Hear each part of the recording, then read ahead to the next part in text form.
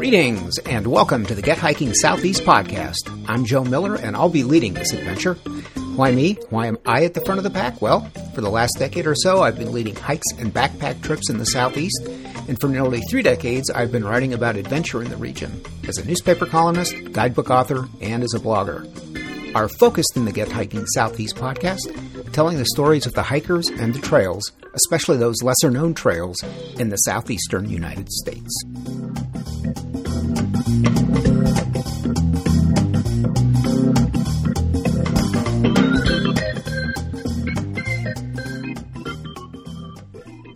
We have a short podcast this week that will focus on bears. Now, if you're expecting a rip-roaring adventure tale about wrestling with a horde of bears that surround a remote campsite and demand a ransom in return for little Timmy, well, you're in the wrong place. We here at the Get Hiking Southeast podcast are not into the business of bear scandal. Quite the opposite. Last week, we told you that bear encounters, in the form of bears raiding campsites, had led the National Forest Service to advise hikers to be especially careful on certain trails in the Joyce-Kilmer Slick Rock Wilderness. Specifically, the Heyo Lead, Stratton Bald, Hangover Lead, and Hangover Trails. And also in the Cherokee National Forest in Tennessee, where camping has been banned on the AT between Double Spring Shelter and the intersection with Backbone Rockside Trail. Since then, similar advisories have gone up in the Pisgah National Forest along the Appalachian Trail from Pisgah Grassy Fork Road, mile marker 245, to Max Patch Road, mile marker 253. That includes the Groundhog Creek Shelter. It's important to note that no injuries have been reported. Encounters include bears taking down bear bags stored hanging from a tree, and bears rifling through camping supplies and gear. The bears will often stay in an area of an incident for several hours. This time of year, black bears are opportunistically looking for food that campers and trail users bring on their trips. Which is why it is imperative that you properly store your food when camping. Why this is such a hard point to drive home frankly befuddles me. My friend, river guide Joe Jacob, once told me of a trip he led in Alaska, in grizzly country. He was pretty sure the folks on his trip weren't heeding his request to tuck all their food into bear canisters he provided. So one evening, after dinner, he had everyone walk downstream a short distance, ostensibly to a spot where the setting sun would be spectacular. But he also knew that this was a spot where the bears came to feed on salmon in the evening. Sure enough, one appeared, waded in, snatched a huge fish in one clawed paw, and ate it in one bite. Said Joe. Everyone's eyes got huge. They ran back to their tents and came pouring out with candy bars and other snacks. Does it take watching a bear devour a fish to convince you that bears get hungry and that once they discover a source of food will take full advantage? Now, black bears, the bears we have here in the southeast, will eat just about anything, but mostly they like insects, roots, berries, grasses, the meals that won't put up a fight. They will occasionally eat fish and mammals, but they prefer the heavy lifting be done for them in advance. They prefer those larger critters to already be dead. That said, once a bear discovers a reliable food source, like an area where campers have been slack storing their food, they will indeed be back, which is why the above locations have been closed to camping. That said, we pass along key tips from bearwise.org, a website developed by black bear biologists and supported by state wildlife agencies, to help us better understand and live with black bears. Tip number 1. Leave no hint of your food behind. Double bag your food on the trail. Hike all food-related trash out. Don't burn scraps of food in your fire ring or grill. Apparently it doesn't get all the food smell out. And in answer to a question I get repeatedly, it's okay to toss these orange peels into the woods, right? I mean, they're organic. The answer is no. Bears will pick up on the scent and associate the area with food. Tip number 2. Set up camp away from dense cover and natural food sources. Dense cover. Now that can be near impossible here in the southeast. But check out the dense cover. Make sure it's not, say, a bundle of blackberry bushes ripe and brimming with blackberries, that you're setting your tent up next to. Tip number 3.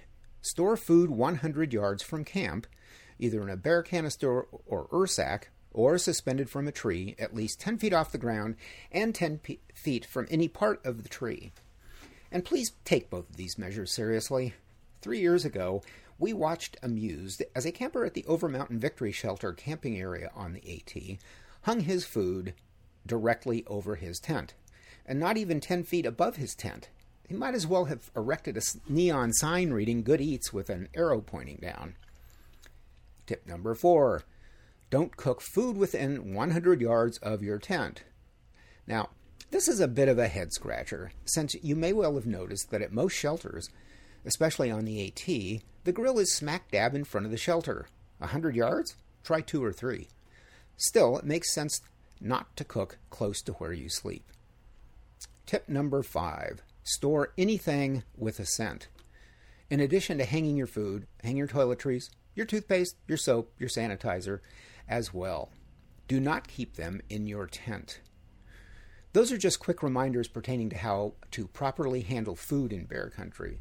For how to deal with bears otherwise, head to bearwise.org. That's bearwise.org. A final note about bears and how they see us.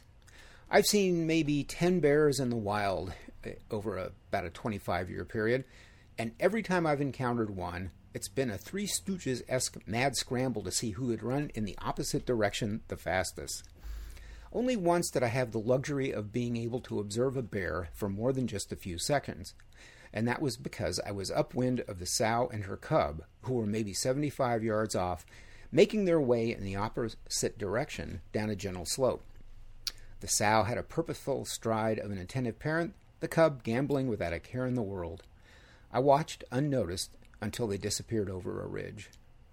I'd love to have an encounter like that on every trip I lead to help de-demonize bears and to drive home the fact that we help these awe-inspiring creatures by keeping our campsites food-free.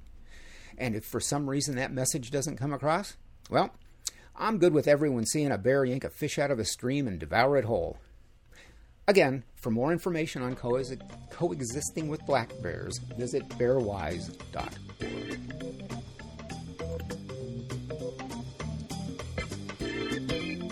That's our show for this week. I hope you liked it and that you'll be back. In the meantime, a reminder that the Get Hiking Southeast podcast is a part of the Get Hiking and Get Backpacking universe, where instead of just telling you about great places to go, we take you there.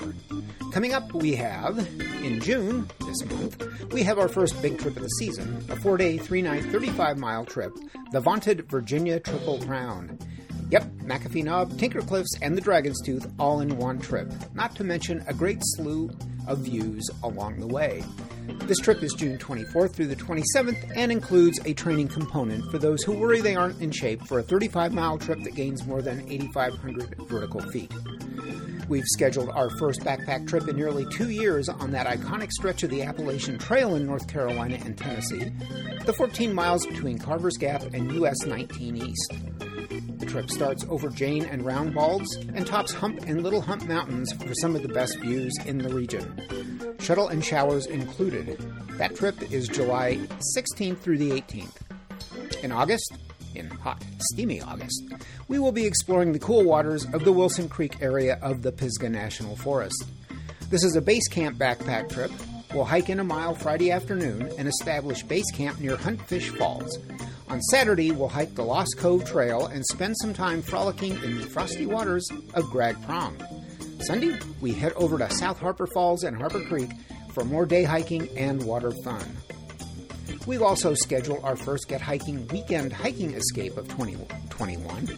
From our base camp at the Curtis Creek Campground in the Pisgah National Forest near Old Fort, North Carolina, we'll do a pair of 8-mile out and backs exploring some of the oldest forests in the Pisgah. That trip is July 9th through 11th. If you're not a backpacker but would like to be, we have 2 openings left in our Get Backpacking Intro to Backpacking class, which begins this week. This 3-part course includes a Zoom gear session, a 5-hour infield training session, and a 3-day, 2-night graduation trip to North Carolina's South Mountain State Park. You can learn more about these adventures and everything else we do at getgoingnc.com. Click on Explore with Us. If you like what we're doing here at the Get Hiking Southeast podcast, please do leave a review with the podcast vendor from whom you receive this weekly communication. And if you don't like it, or if you have some constructive criticism, or perhaps a topic for an upcoming episode, drop us a line at joe@getgoingnc.com. That's Joe at getgoingnc.com. Until we meet again, get out and explore.